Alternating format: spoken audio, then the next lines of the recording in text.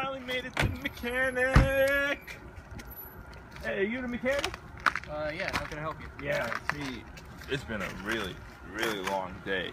So my community light came on, and then I found this guy, and he helped me out. My worship light turned on, and we found this girl. She was running, and she came and she fixed it. And then my growth light came on, and we found another girl walking, and she came by and she fixed it. But then my sacrifice light came on, and this girl, she sacrificed her time away from her friends to help us out, and then the light turned off. I'm just worried about my car. I feel like everything's okay with, you know, with those things fixed, but can you take a look at it?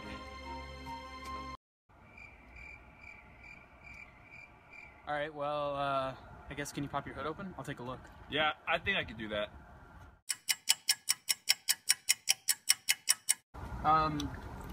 To be honest, I don't know what the problems are with your car. It looks like everything's perfect. Are you sure? Even better than perfect.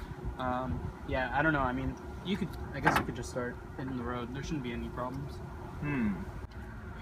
Looks like my car was fine all along. All I needed was a little bit of community, a little bit of worship, a little bit of growth, and a little bit of sacrifice. We're better together, and it's time for us to tell the world. And live from Arlington, Virginia, it's the world!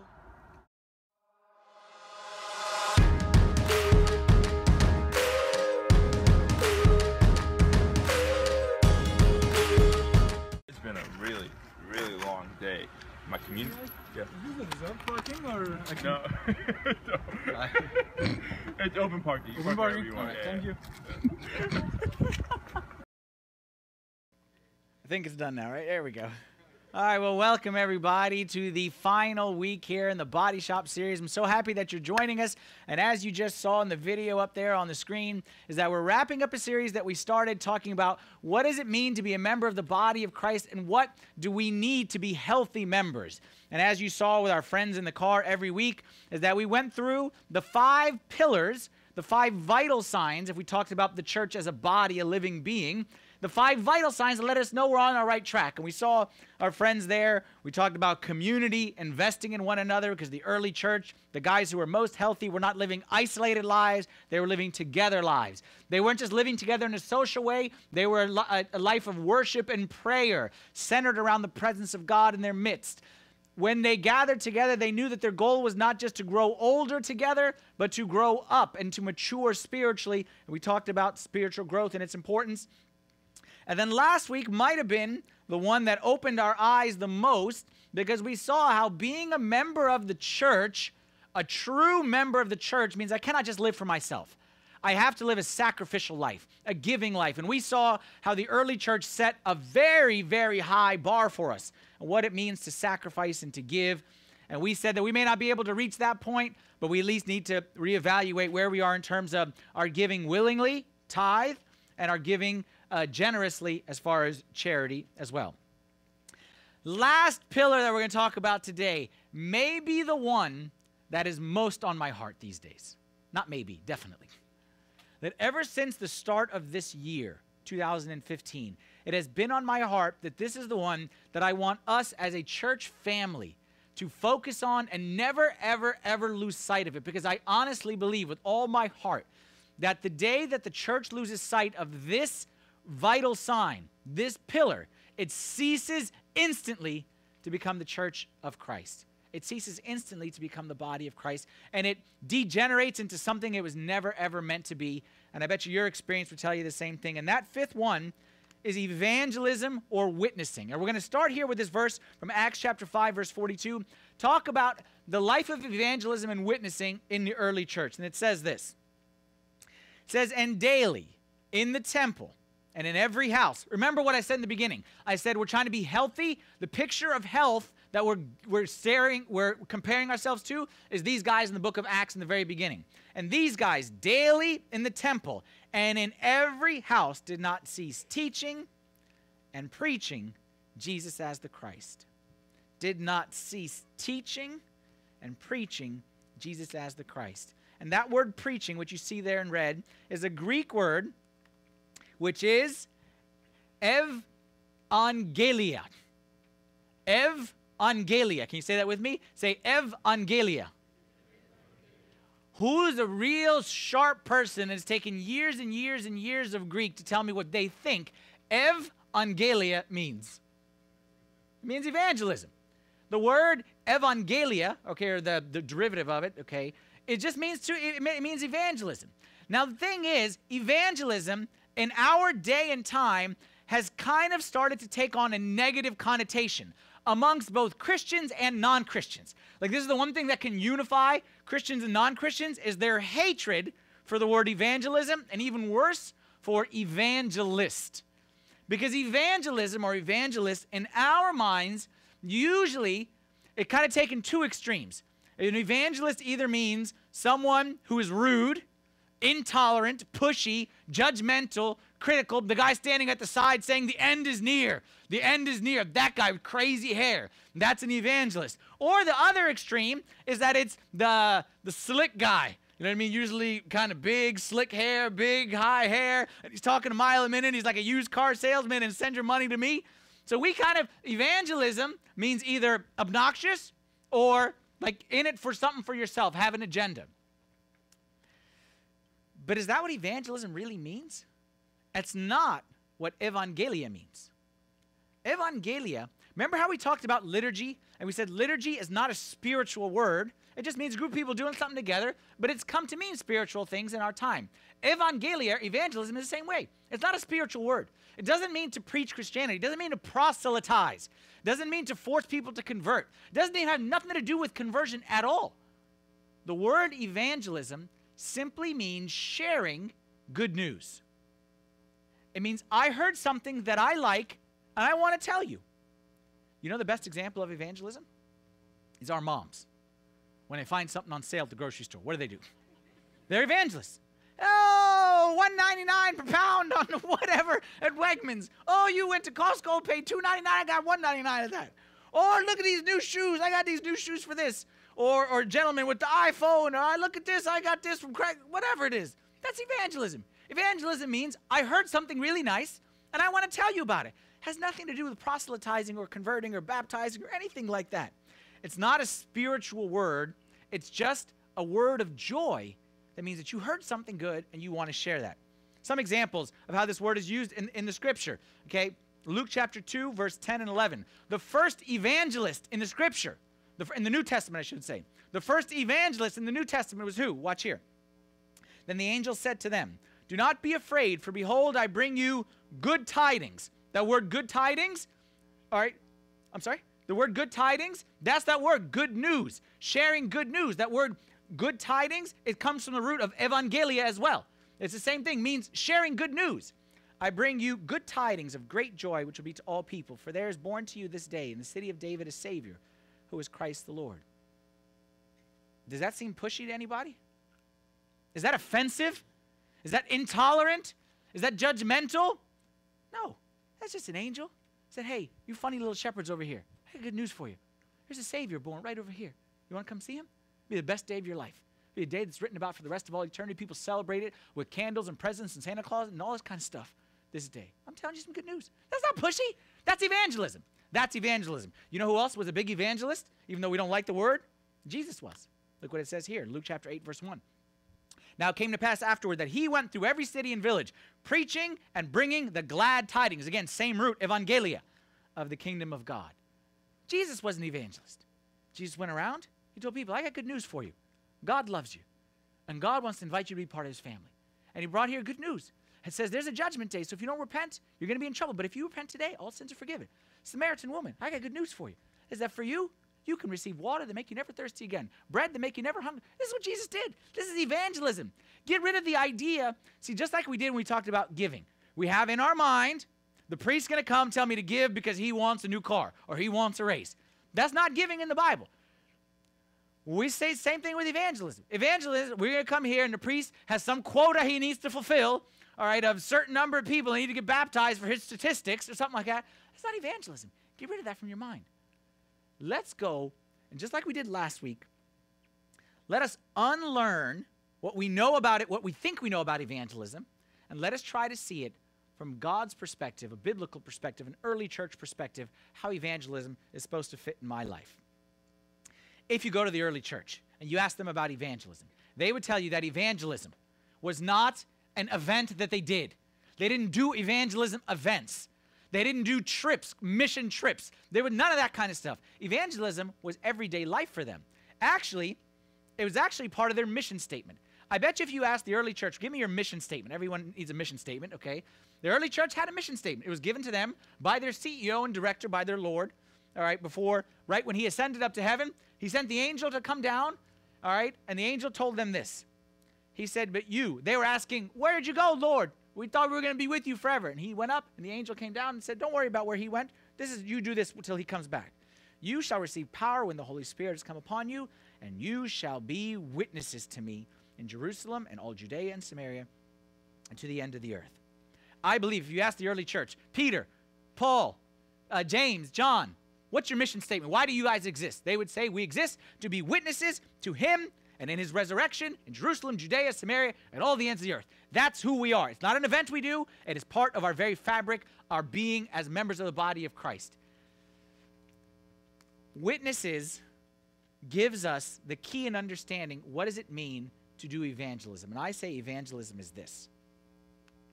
The goal of witnessing and evangelism, I'm going to use them interchangeably. The goal of witnessing is not to bring others to Christ, but rather to bring Christ to others. Big difference. The angel told them, your job is not to be salesmen. What's the job of a salesman? Make a sale. The job of a salesman is, by the end of this conversation, you sign your name on the dotted list, you put some money in my pocket, or you join whatever club. That's a salesman. Jesus did not say to be salesmen. Jesus did not say to be lawyers. Lawyers, the job is, I defend something, and I convince you that my client is innocent or my client is whatever. I don't need to convince you about nothing. He said, be a witness. What is a witness's job? A witness's job has nothing to do with you, has everything to do with me. A witness's job is to stand up in front of whoever is listening and say, this is the truth. This is the whole truth, nothing but the truth, so help me God. That's what a witness's job is, right? A witness, doesn't matter if the judge believes him or don't believe him. Doesn't matter if the jury says guilty or don't guilty. Doesn't matter what doesn't matter what anybody says. The witness's job is to stand up and say the truth, and that's what we are commanded to do. We are not commanded to bring others to Christ. We are commanded to bring Christ to others. Bringing others to Christ implies some kind of, this is the way we think, and this is not the right way of thinking, some kind of conversion that needs to take place, some kind of line that we need to get them across to be able to say that we did it successfully. And then that becomes the focus. Get them across the line, throw them away, and go on to the next person. Get them across the line, throw them away, and go on to the next person. That is not at all what Jesus meant when he said, be a witness. My job is not to get anybody across any line. My job is not to convert or proselytize. That's not my job. People abuse that, and that's what happened in the Dark Ages with all the funny stuff, the holy wars and things like that. That's not what Jesus commanded. What Jesus commanded is, you go and stand in front of this group of people. I see that guy right there, and I'm going to be Jesus to that guy. And that guy's going to walk away from this conversation saying, he met Christ today. And then I'm going to go over there, and me and him are going to go out to coffee.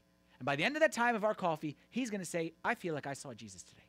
And then I'm going to sit with that boy over there, or that gentleman there, or that lady right there, or whoever it is. I'm going to go play basketball with that group of guys. And by the end of that time, that group of people is going to say, I don't know who that funny man was, but there's something about him. I feel like I saw God today.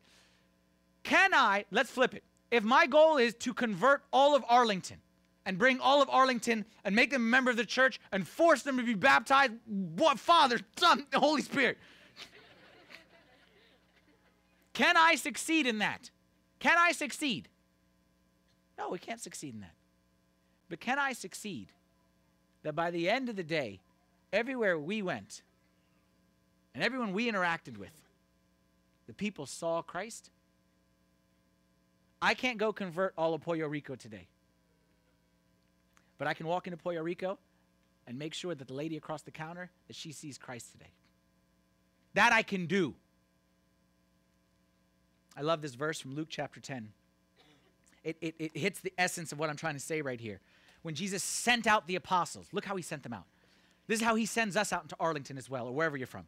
After these things, the Lord appointed 70 others also, and sent them 2 by 2 before his face into every city and place where he himself was about to go. Y'all go into the Starbucks today, and I want you to think that as I'm walking, who's right behind me? Who's about to walk in? Jesus is about to walk in. He's coming, and he sent me to prepare the way. And I'm supposed to go in there and prepare the way so by the time I leave, people say, I saw Christ today. I saw his face. That's the goal of evangelism. That's what being a witness means. And that is what is required of us as members of his body. It can't be anything otherwise. A healthy church cannot be anything other than an image of Christ himself.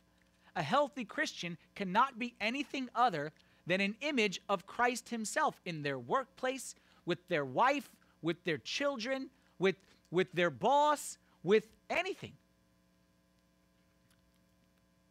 The reason why we do everything we do in church is that we come, we catch fire, we receive Christ, and we go out and light the world on fire.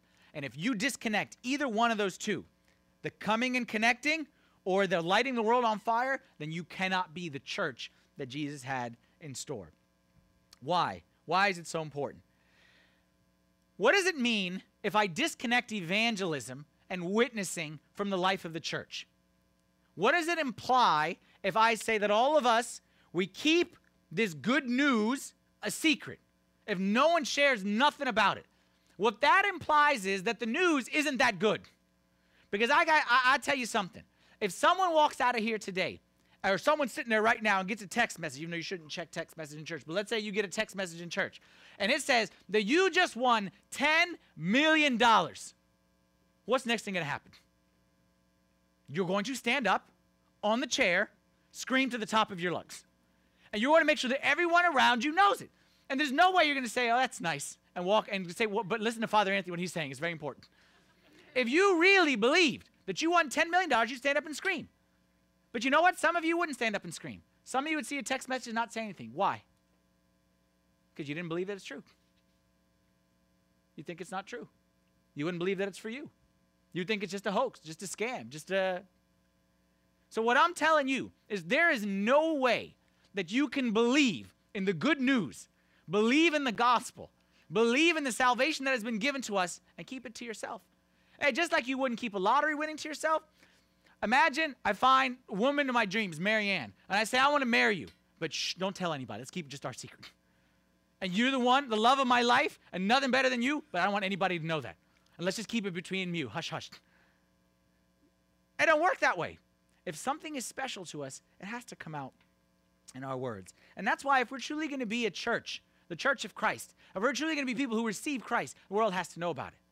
What happens to us if we don't have evangelism? Like I talked about those 5 things, the community, the worship, the growth or maturity, and the giving and the evangelism. If all we do is community is very important, and we love community. Some people love community. If all we do is community, and event after event, you know what we are? We're a family reunion church. Do you know what a family reunion church is? It's the church where you walk in, you automatically feel like an outsider because everyone there is all in everyone's business, and they're so happy, but they're just the same 10 group of people, 10 people that know each other forever, and no one else joins that little group. They're called a clique. We're never going to be a clique. Let's say we're all about worship, and we worship, and we worship, and we worship, and nothing else. Then you know what we are? We're selfish. That's what we are. We say we want more God to ourselves, and more God to ourselves, and more God, more God. We don't want anybody to know about it. Let's say we're a spiritual growth church, and we focus so much on growing spiritually and knowing more and learning. You know what we are? We're probably going to be mean people. Because the meanest people are those who know the most and practice the least. Those are the meanest people in this world, who know the most and practice the least. Say we're sacrificing church. That's fantastic. And we're giving for one another. That's great.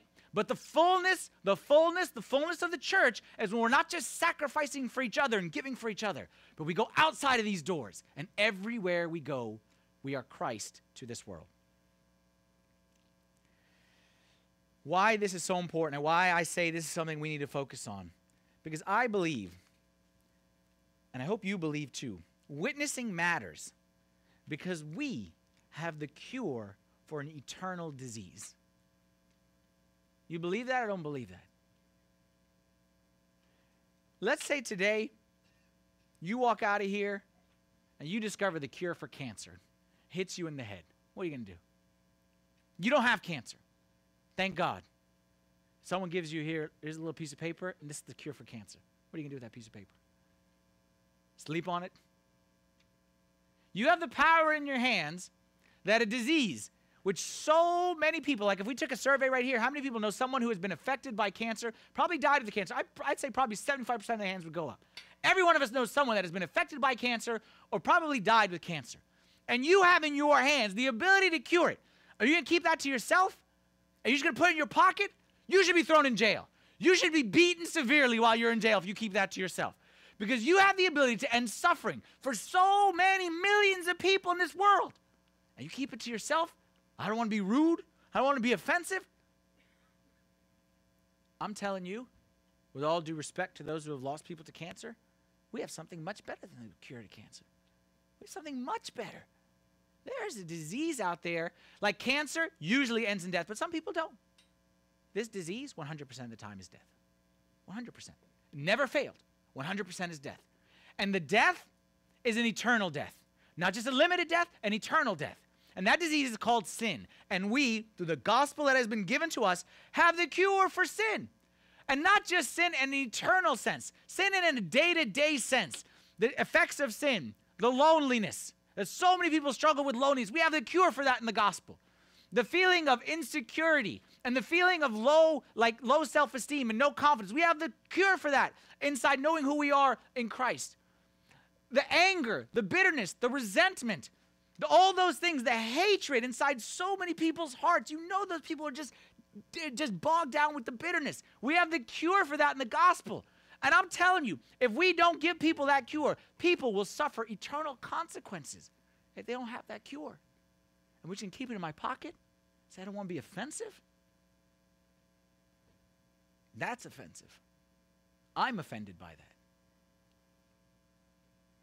Now you're sitting there and saying, hey, wait a minute, Father Anthony, slow down.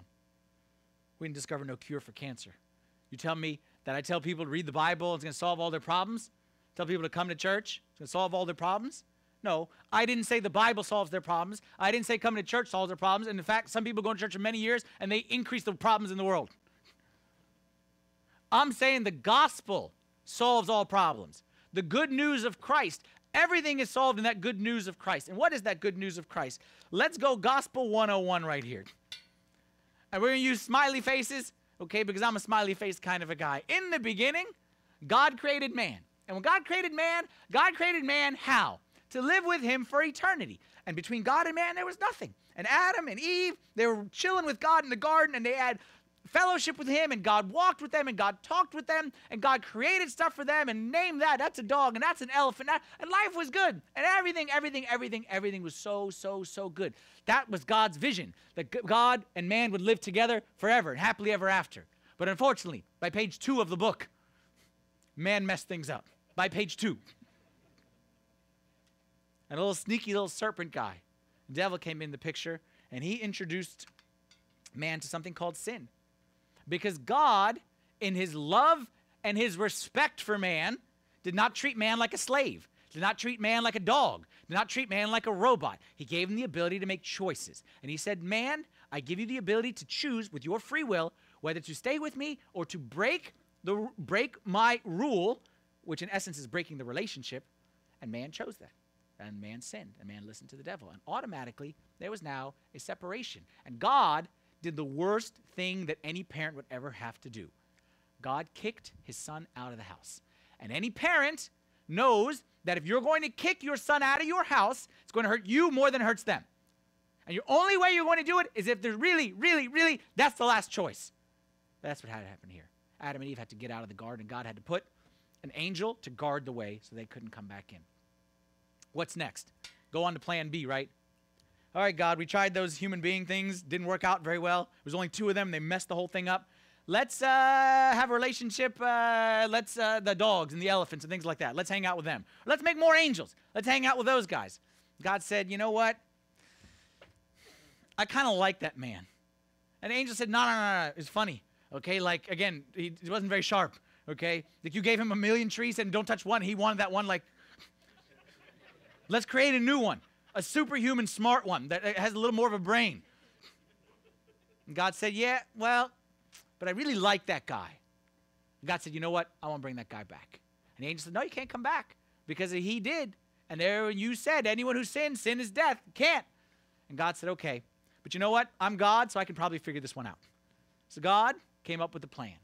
And the starting of the plan, he sent Moses down. Tell the people, do not murder, do not commit adultery. Send those guys down there. And the people heard the law and they couldn't keep the law. Send the prophets down. Maybe they couldn't do nothing. And then send the king. Send David. He's a good guy. Send none of those guys. You know what? You want to get a job done right? You got to do it yourself. So God came down and God took flesh.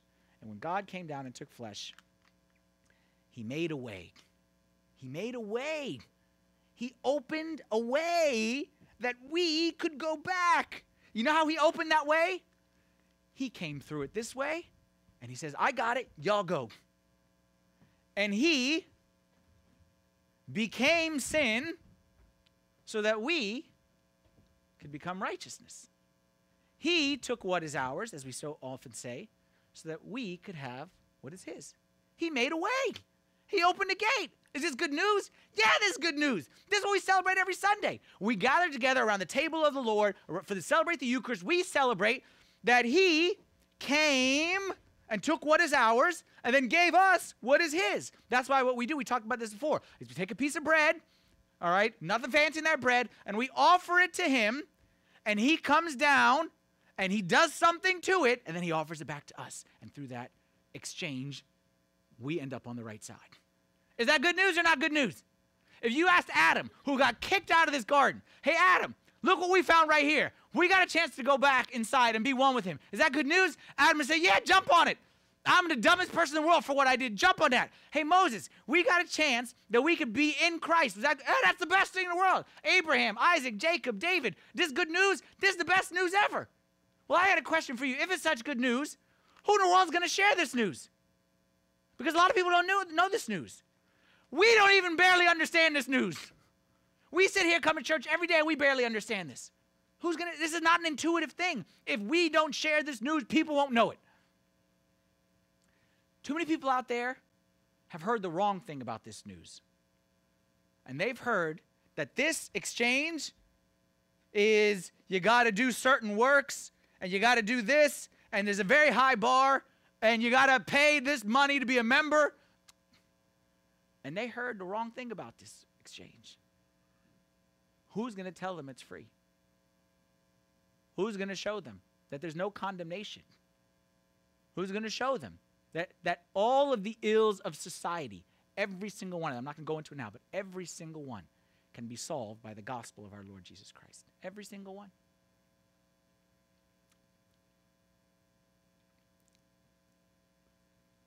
There's so many people in the world today who are living here when God wants them to live here. They're living here. Pit of sin, despair, bitterness, anger, hate. Like, you go on, go on, go on. And God wants them to live here. And we know the path. Not saying that we're perfect in it. Not saying that we're living up here. But at least we know the path. Who's going to share that if we don't share it? There's a priest, a Greek priest, named Father John Romanides, who says this. He says, the task of the church is to preach to people that the true God exists and that God is revealed either as light or consuming fire, and that at the second coming of Christ, all of us will see God. He's saying here, when we're in the church, man, we're not playing games in the church. We're not just coming here for coffee. Like, we don't care. We don't care if we have one member, 100. We don't care about, we're not doing that stuff. Doesn't matter if people come to our barbecue, don't come to our barbecue. Doesn't matter if people, like, that stuff doesn't matter. What matters is that people know that God exists and that at the end they're going to see him. And there's two options of how they're going to see him. The Bible says that God is light, and light has two manifestations as we understand it in eternity. As glowing, drawing light, beautiful light draws us nearer, or light as fire which consumes and burns. Bottom line is, every single person will see God. And it's our job as the church to help people get ready for that day.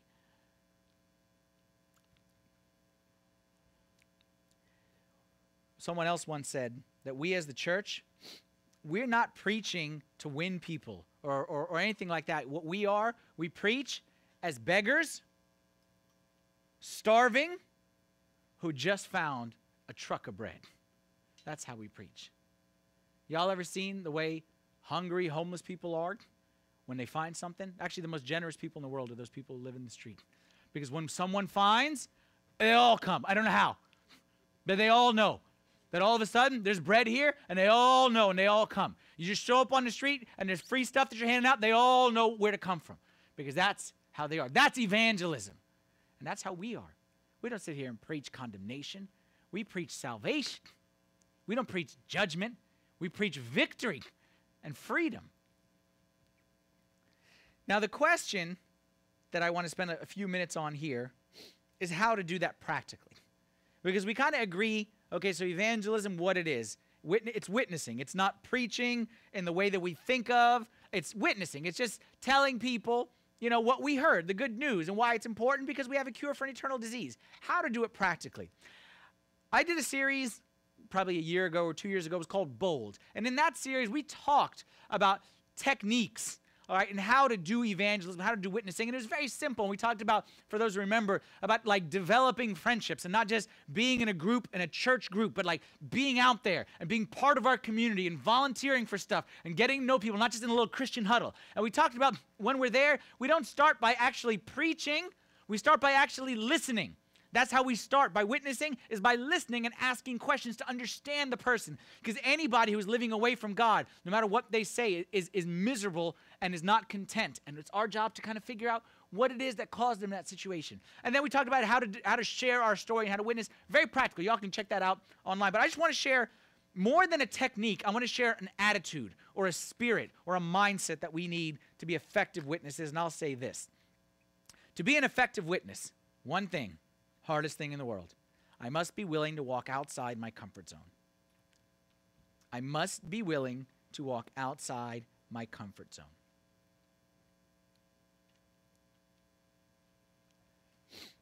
Oftentimes we think of evangelism or mission in terms of trips, all right? Let's go and do mission. Let's go and do evangelism.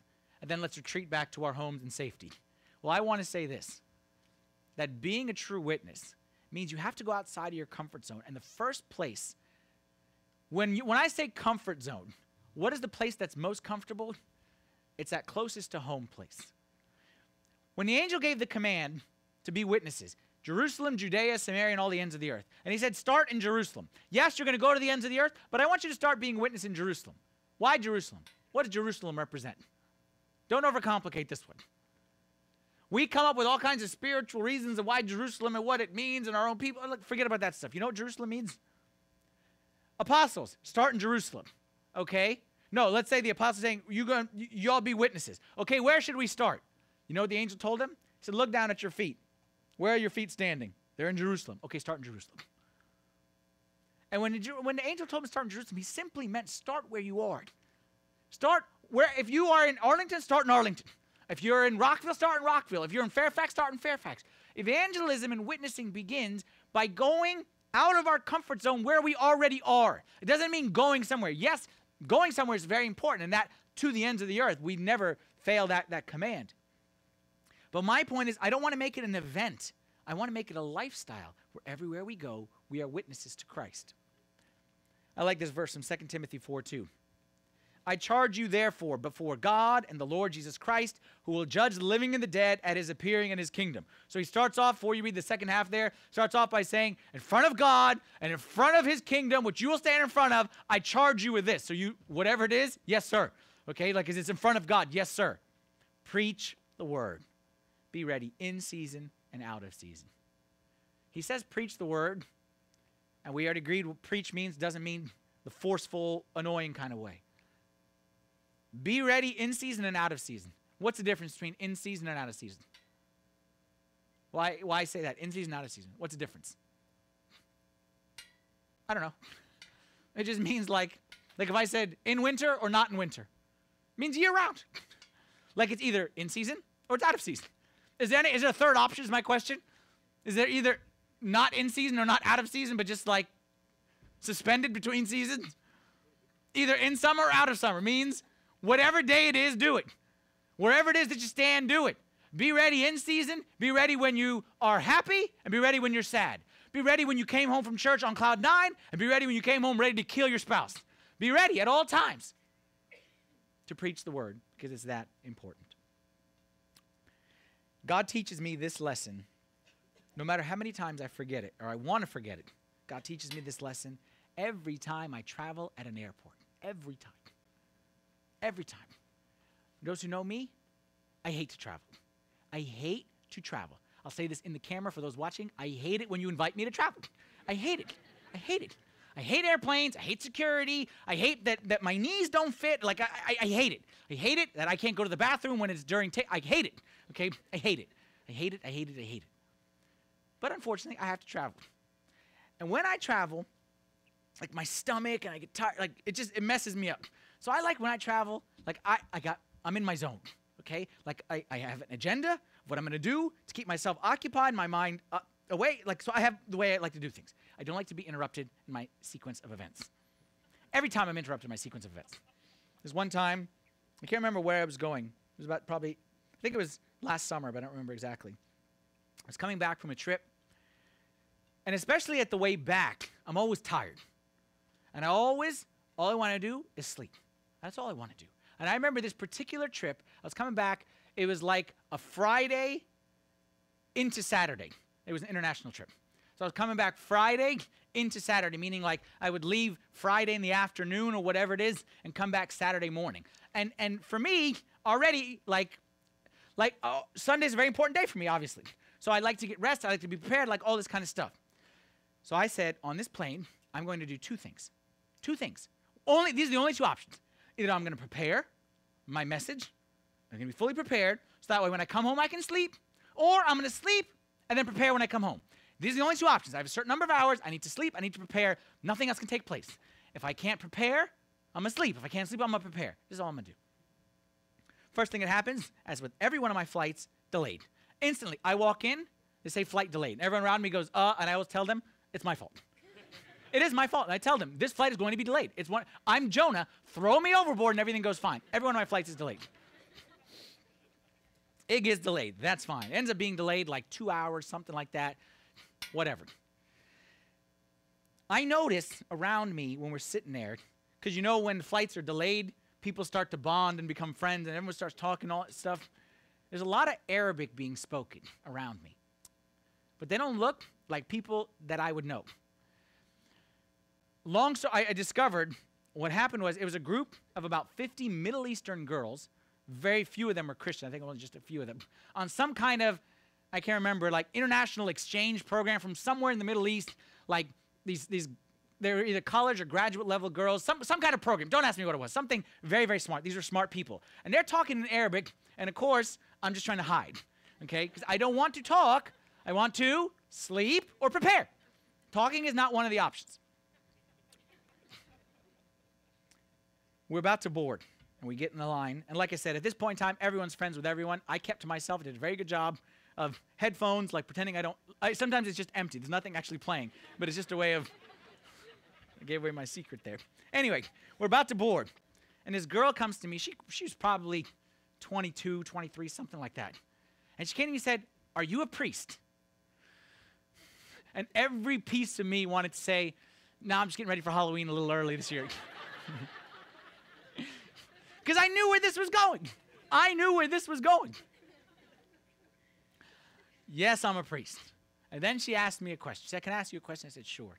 I'm friendly. I'm saying this now, but I'm very friendly, okay?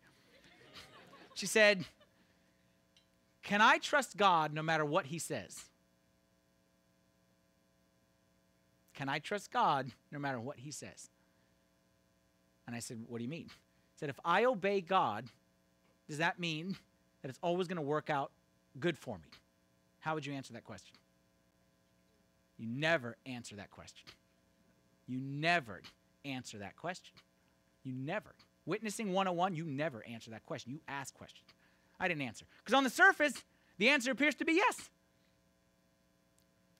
After I dug a little bit, she, long story short, was single, but had a married boyfriend.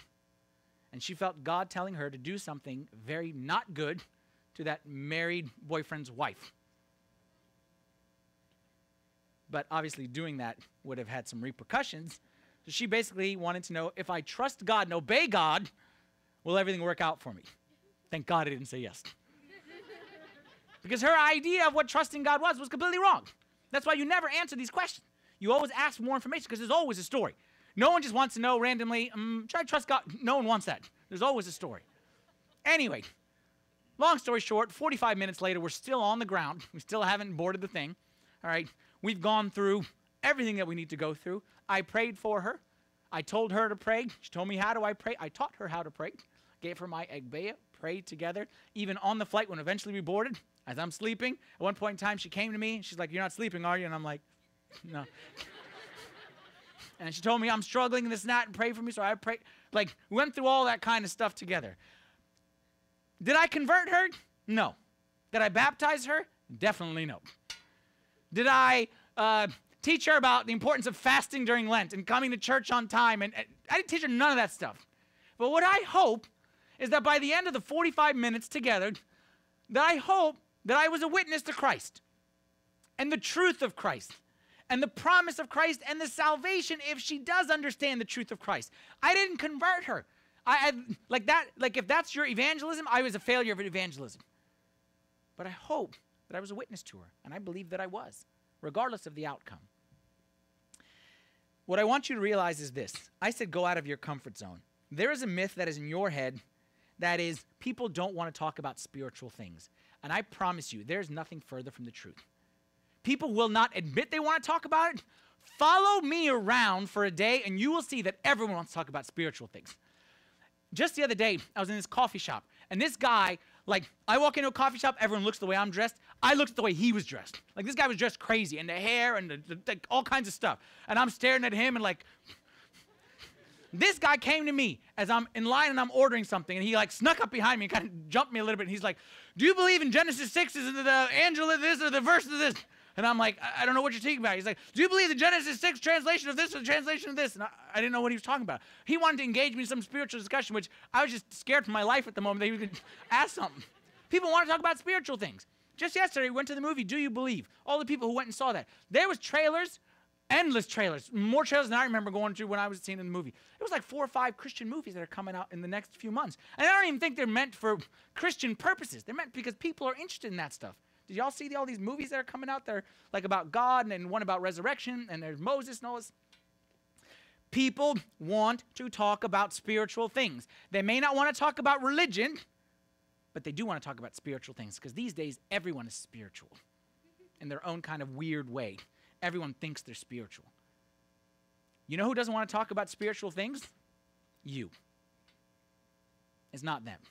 The bottleneck is the speaker, not the hearer. Maybe it used to be different when we were kids. Maybe it was generations ago that we wanted to preach and people didn't want to hear. That is not the case today. And I guarantee you of it, if you are willing to take a step out of your comfort zone, you will discover that very same thing that I discover every time I go on an airplane. That's why for us, here at STSA, one of our core values is a personal call to evangelism, which is this. We believe that the call to evangelism and witnessing applies to us just as much as it did to the apostles in the early church. That's a big statement. And God will hold me accountable to its completion. We believe that the same way God said, Peter, you have to evangelize, you have to witness. And there would be no Christianity unless Peter witnessed. And Paul, you have to witness as well. And if you don't, there would be no Christianity in the world. We wouldn't be here today unless those guys did their job. Well, I believe, and you believe it too, if you're a member of this church, you believe it as well, that we are just as responsible to that call for evangelism as they were. Each one of us will be held accountable to it. Not that each one of us is responsible to preach to the whole world, but each one of us is called to be a witness to my world. And when you do your job, and you do your job, and you do your job, and you do your job, the world will be reached. Because you know what? Peter can't preach to the world. Peter can't preach to anyone in 2015. Neither can St. Paul. And I can't preach to anybody in your world. You can't preach to people in my world. But if you do your job, and you do your job, and you do your job, and you know what? We'll get this place covered.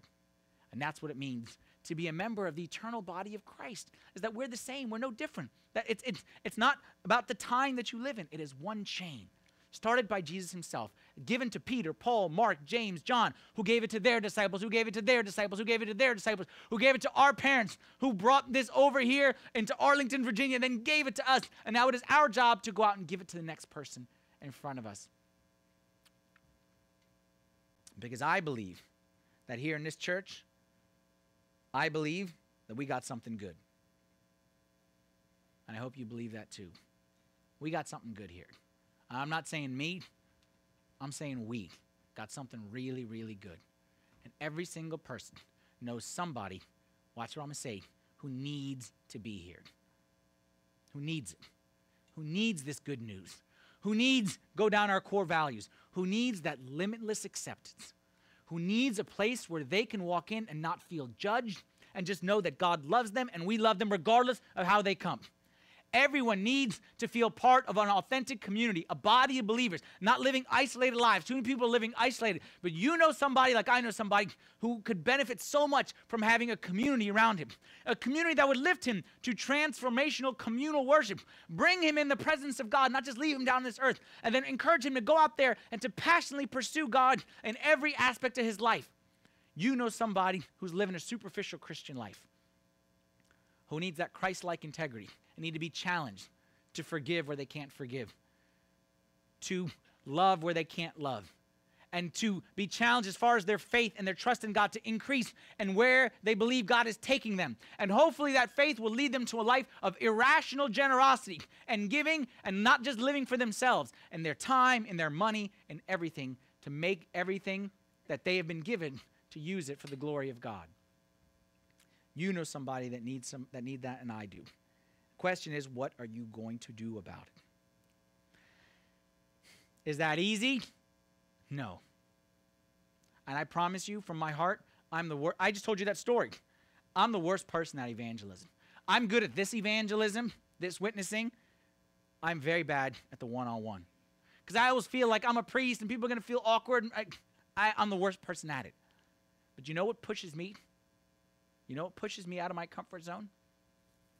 I'll show you this verse right here. I'll tell you a story that goes with this verse. 1 Corinthians 9:16. For if I preach the gospel, I have nothing to boast of. For necessity is laid upon me. Yes, woe is me if I do not preach the gospel. St. Paul is saying, when I preach, don't give me a cookie or a pat on the back. I don't have any other choice. Story. I've told you all this story before. True story. About a friend of mine who I haven't been the best at keeping in touch with, but a friend of mine who has a disease of multiple sclerosis. All right? A friend who doesn't live here, lives far away. And this friend with multiple sclerosis, I knew him before he had it. Y'all know multiple sclerosis. It's like, it's a horrible disease. You just see the person disintegrate right in front of your eyes. Okay, like their muscles atrophy and deteriorate. Like it's a horrible disease. I knew this person before. Young, vibrant, like sky's the limit for this guy. And I just seen him slowly deteriorate. Like walking, can't walk. Wheelchair, like can't do anything. And like his mind is as sharp as a knife, but the speech is slurred. This guy has more faith than all of us combined. And this guy loves God, and this guy never gets himself down. This guy's the best. But when you see his mom, it's hard. It's hard. It's hard to see somebody watching their son die in front of them. It's hard. And I think to myself, if I had a cure for multiple sclerosis,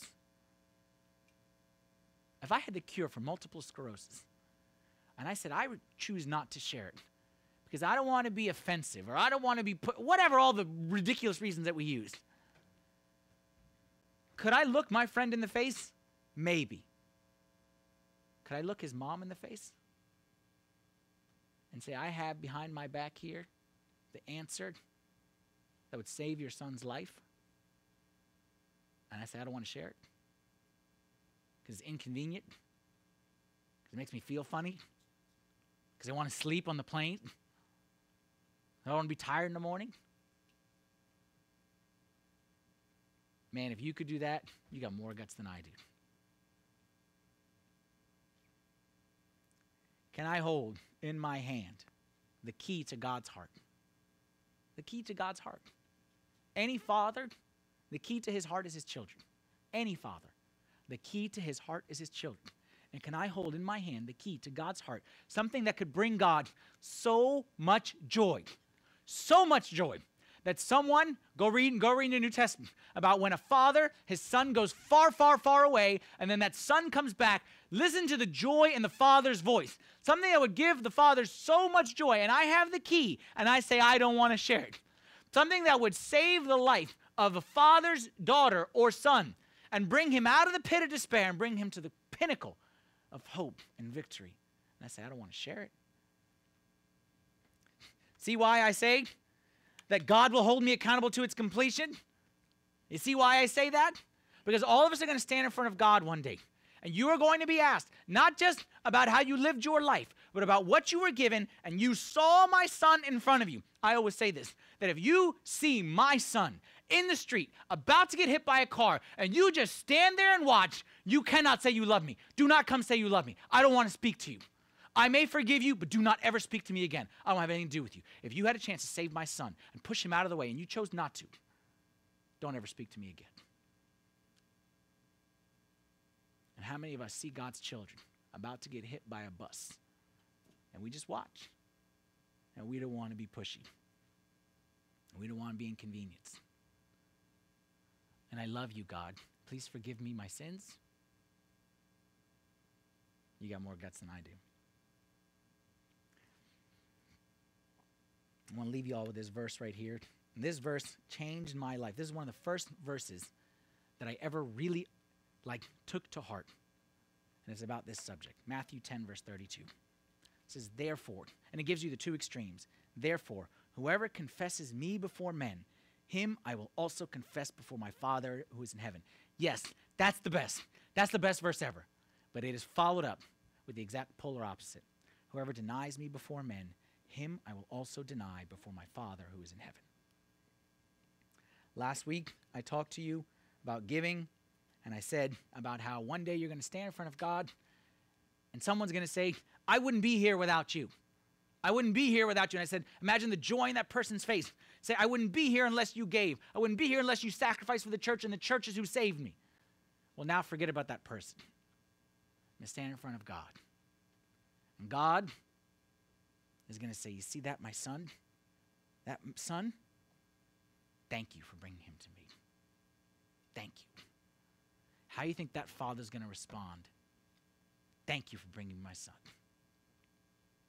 But then the flip side is if we stand in front of God and God say, I won't point to anyone, okay? So I put that person in the cubicle next to you for 15 years. For 15 years, you watched them get hit by a bus every day and didn't even flinch. And I love that son. And I died for that son. And I gave my own son for that son. And you just watch.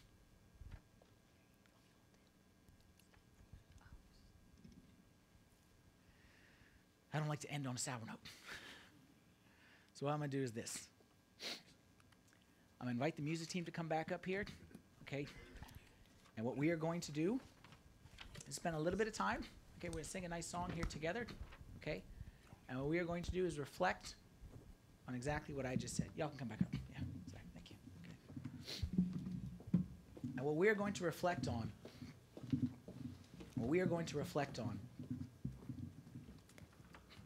is all of us are going to stand in front of God one day. And you're going to ask yourself, what is it that you want to hear when you go up there and stand in front of God? I'll tell you what I want to hear, because I want to end positive. Okay, I won't tell you the negative. I want to hear, well done. Well done, good and faithful servant. You were faithful over a few things. Come be made ruler over many things. Enter into the joy of your Lord. That's what I want to hear, and that's what I want you to hear, and that's what I want all of us. That's the reason why we come to church, that we would be prepared, like I said that quote earlier, that we know that there is a God, and everyone will stand in front of him. And the goal of everything we do is to be prepared for that day, to hear those beautiful words. And I'm telling you, if witnessing is not part of your life, and there's no witnessing involved, and it is going to be very, very hard for you to say that that I was faithful in what God gave me, and I pleased his heart. Let's stand up together. Okay.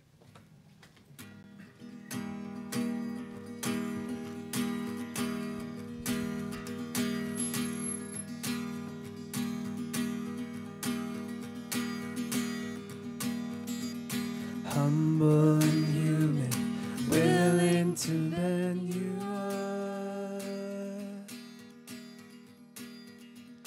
Fashioned of flesh and the fire of life you are.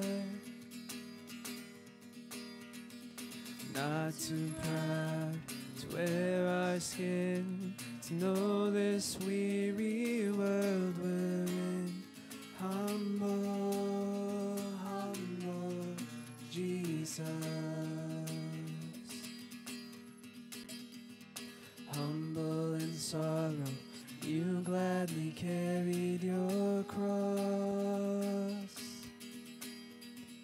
never refusing your life to the weakest of us.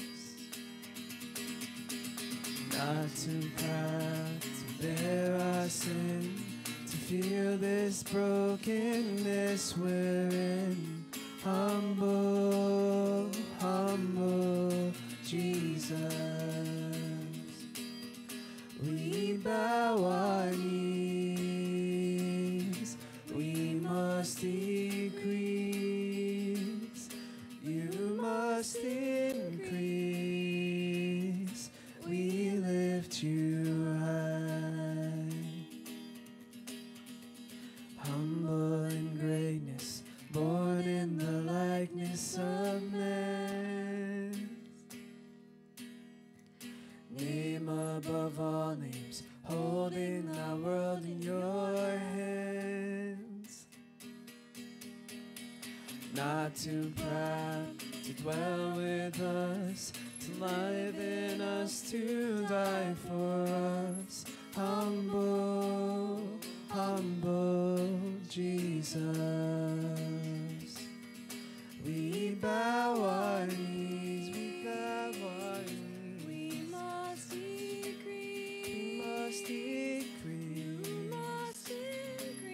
we must increase, we lift you high. We bow our knees, we must decrease, you must increase, we lift you high. In the name of the Father, and the Son, and the Holy Spirit, one God, amen. Lord, as we stand in front of you, we know, Lord, that all of us are standing in front of you now, but we know we will really stand in front of you one day. And every single person on this planet will stand in front of you. And we eagerly await that day, Lord. And we eagerly await to hear your beautiful voice inviting us to know you deeper and to live with you for all of eternity. We pray, Lord, that you would help us to be faithful for these few years that we're here on this earth, and in whatever you've asked us and called us to do, but especially in this subject of witnessing of your beautiful and great and eternal and everlasting love, your mercy which stretches from one end of the sky to the other, your forgiveness which is deeper than the deepest ocean, your righteousness, Lord, and your victory that you've given us over every single evil thing in this world. Lord, you've given to us the key to the kingdom, and you've allowed us to be part of your eternal family.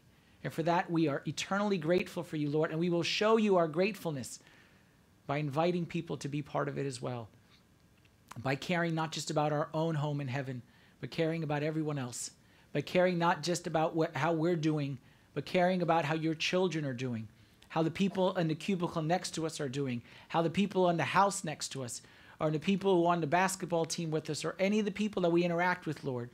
That we know we're not just here to serve like an earthly purpose and to get an earthly mansion and to do earthly things, but we know that you have like an eternal heavenly purpose for each one of us. And we pray, Lord, that you'd give us the courage to walk out of our comfort zone, to be witnesses of the great things that we have here. Lord, we thank you for this church. I thank you for every person who's part of this church, best church ever in the whole wide world. Wouldn't trade one person, Lord. Wouldn't trade anything about this church that you've given to us. The rich, rich, rich faith, the great community, the beautiful people who love you and willing to do everything for you. Pray, Lord, that you would put on our hearts who you want us to witness and invite to come and be part of your house. So we could hear you say to us that I will never deny you in front of my Father, but that you would confess us in front of your Father and say, I know him. Enter into the joy of your Lord. We ask these things in the mighty name of your Son, Jesus Christ, with the prayers of all your saints. Hear us as we pray thankfully. Our Father, who art in heaven, hallowed be thy name. Thy kingdom come, thy will be done, on earth as it is in heaven. Give us this day our daily bread, and forgive us our trespasses, as we forgive those who trespass against us. And lead us not into temptation, but deliver us from the evil one. In Christ Jesus our Lord, for thine is the kingdom, the power, and the glory forever. Amen. If y'all don't mind, please have a seat.